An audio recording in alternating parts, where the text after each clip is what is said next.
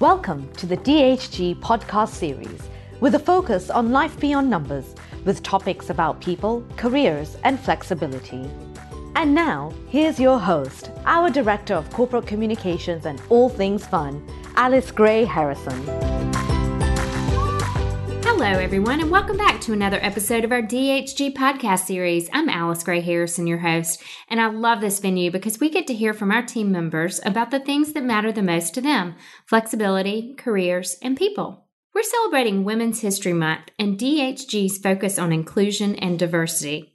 According to the AICPA, women make up 50% of accounting graduates entering the profession for the last 20 years. But here's the facts. They only make up about 19% of partners.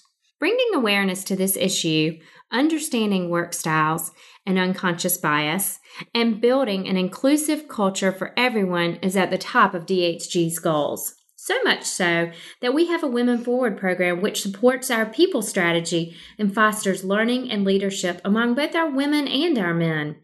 Today I have with me Jennifer George, a partner in our professional standards group.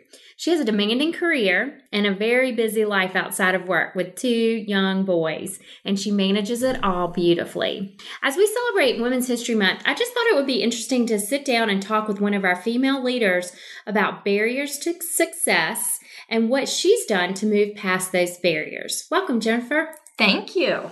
Okay, so you have a really interesting job as a member of our professional standards group. Tell us about what it is that you do at DHG and what attracted you. You recently joined us, so what attracted you to DHG?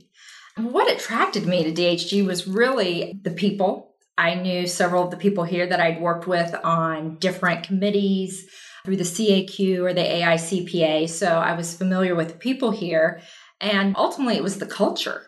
Whenever I was looking to make a change, that is very important to me, is the people and the culture, and also the firm's reputation within the industry. Sure. You know, coming in, signing on as a partner, you're taking on a certain amount of liability. Right. So you want to look and understand that the firm has a great reputation in the profession, which ours does, and it was known for the great culture.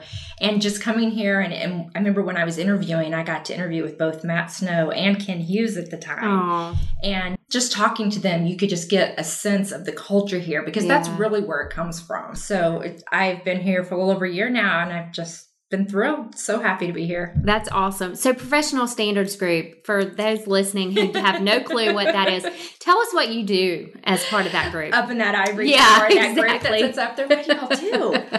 Well, I work in the Professional Standards Group, and my focus in the Professional Standards Group is mainly on public companies. So anybody that's got to file with the Securities and Exchange Commission. I deal with mostly filing and reporting requirements, issues. If any of our clients have to deal with the SEC, go to them with an independence consultation, get a comment letter, God forbid, get an enforcement letter. I deal with a lot of that side of it. I also focus on broker-dealers, because we do have a small broker-dealer practice that's kind of getting scoped into that area. And then I'm starting to dabble a little bit in the private equity world, as far as it deals with the SEC regulations and independence rules and that sort of thing. So kind of a little bit, and that mirrors communications, work papers, dealing with our regulators since we do audit public companies, kind of the spectrum. I grew up on the audit side, working on large public banks, financial services company. So I think that one of the interesting things about that is that you can't really predict your schedule or what's going to come when. Oh, no. We all laugh because I have my lists of tasks that I have going on. But then what I want to get done that day, I always plan, but then you also have to realize your phone could call. And you pick it up and it's somebody who's got an urgent issue. Client's got it, a letter from the SEC, is freaking out, doesn't know how to respond or how to deal with that. And so, the next thing I know, I'm on the phone call with a client for 2 hours, talking through the letter with them, trying to give them some background of how it's going to work and what they're asking, and put them on. So yeah, what you want to get done that day. It's not always what happens. Right. So one of the barriers to the advancement of women in the profession is the lack of visible role models. And I personally at DHG think we have a large number of really amazing women leaders who are role models. The ASCPA says that women hold, only 19% of partner positions, as I mentioned. How have you overcome this barrier, and what are you doing to remove future barriers, or barriers for future generations, rather? That's a really big issue, I feel like, for our folks and for our young women, is the number of role models, because not everyone has access to a role model like that. And, I know coming up in my career, that was a big thing is one, finding a role model, but two, one that emulates what you want. Yes. I had a woman partner that I worked for, and she was amazing to work for. I loved her, but she wasn't married. She didn't have kids. And those were things that I wanted. So it was really hard to look at her and say, your life was going to emulate hers. Yeah. I was like, oh, that's not exactly what I want. Right. So I do think that's difficult to find someone like that. And, I was trying to look back and think about, there are women out there, even if it's not necessarily women you work for. Mm-hmm. And I think you just have to look at them and know you can have it all. You can. It's not going to look perfect. It's not going to look pretty, but you can. So then you have to decide, what is it that you want? And I think you have to remember that ultimately at the end of the day, you're responsible for your career. And so good or bad, you can look at it either way of not having those women role models ahead of you is you can kind of do your own thing. What do you want to do, and go after it and have a voice for yourself and know what you want to do. And I feel like now that I'm kind of on the other side of it, where I feel like, I'm kind of in a role to help. One, I tried to be visible to others and make myself available, to people, because when they ask that question, can you have it all and how do you do it? I think that answer changes. It's such a loaded question. What is all? Yeah. I'm always like, what do you mean by all? What do you want? And go after it, ask for it. And I think that was a lot of my career, is I didn't have anybody ahead of me. So when I think of the people who did help me, they were mostly men. Mm-hmm. But I had to, some of the things that I wanted to do, I finally had to just say, I want to do that. How can I do that? Tell me how to get there, because I want to be part of that, or I want to do that, or I want to have that opportunity.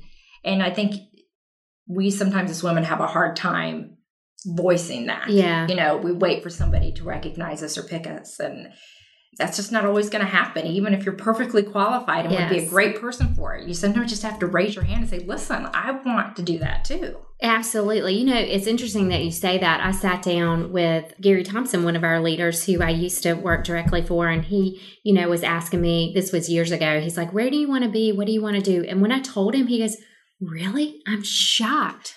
I had no idea. What I thought you wanted to do was X, and you're telling me Y. And so I think that you raised such a great point about you really have to share what it is that you want. Because if you don't, you're leaving it up to chance.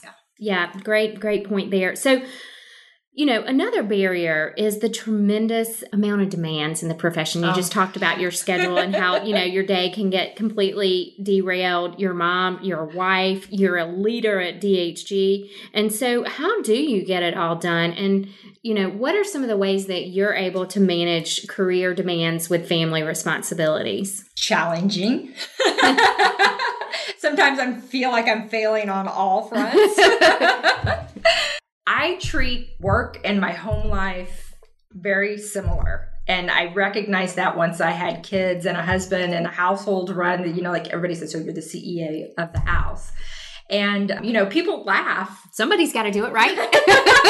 That's right. So from a home life perspective, I do very much like we do here. We have family meetings where we sit down and talk about what we have going on for the week. I've, being the type A, and I'm an accountant, so I have an Excel spreadsheet that I put together for our family. That's a weekly Excel spreadsheet, and it has everything on it that everybody's got going on. My husband works as well. So, we both have to figure out, what do we have going on for work? Are either one of us traveling? What are the boys' activities? Boys have 2 different sporting activities, plus, School of Rock and everything else that they've got to be at. So we have that schedule, and we try to sit down on Sundays and say, okay, family meeting, what do we have going on this week? what's on the schedule. Everything has to be on the schedule. You can't say you didn't know because it was on the schedule. And then you look at your list of to-dos, just like you do here, and say, okay, what's the highest and best use of my time? What do I have to do? What can I delegate, whether it's to my husband or the kids, to say, you guys need to do this, or can you take care of this? And, I treat my husband like, I would treat like a manager here. I'm like, okay, you own this boy's sports. You are the sports dad. You love sports. It's all on you. So making sure the boys, we know when their games are, when their practices are, that they've got the right shoes, if they need new socks. That's my husband's. And I carve it out, and I don't leave it on my calendar to go back to him and say, did you do this? Did you do this? Because then it's not really off my plate. Right, it's still on my to-do list. Exactly. And I decided, you know what? If the boys don't have the right socks when we get to the soccer game, you know what? Nobody's going to die over it. Yep. It's not that big a deal. And so I think, doing that whole delegating, family meetings, the schedule. And then the other thing is to ask for help when you need it. Yeah. If you need time to do something, and that works both ways. If I'm busy with work and sometimes get overwhelmed with everything that I have going on, I sit down and I just say, you guys, I have a lot going at work. I need to get caught up. And Tuesday night, I'm going to work late. And they're just like, okay. Yeah. They order night. pizza and have a great time. They know not to call me and ask me, when are you going to be home? When are you going to be home? When are you going to be home?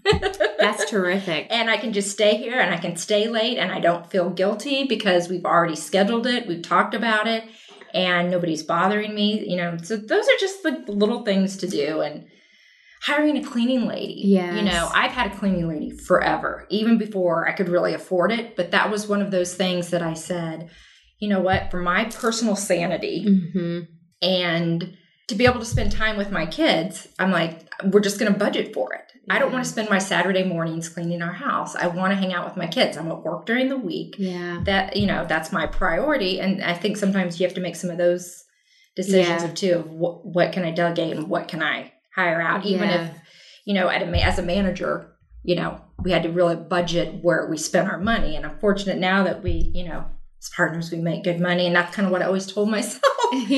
Next year I'll make more money and it won't be such a tightness. But yeah, you have to decide what is it worth for your sanity and to be able to be with your family.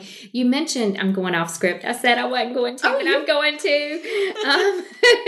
You mentioned guilt, and that is something that a lot of females, that is an issue, a female issue, not just in the accounting profession, but all over, and I have a 2.5-year-old, so being a mom is fairly new to me, but I've had to learn to manage that and realize that sometimes that guilt, I shouldn't feel guilty because my child's actually having more fun without me. Yeah. She's with her grandparents and they're doing exciting things like going to get ice cream. She likes it. They like it. So And the other thing is then I come back and I'm able to be, as you said, I get it all done.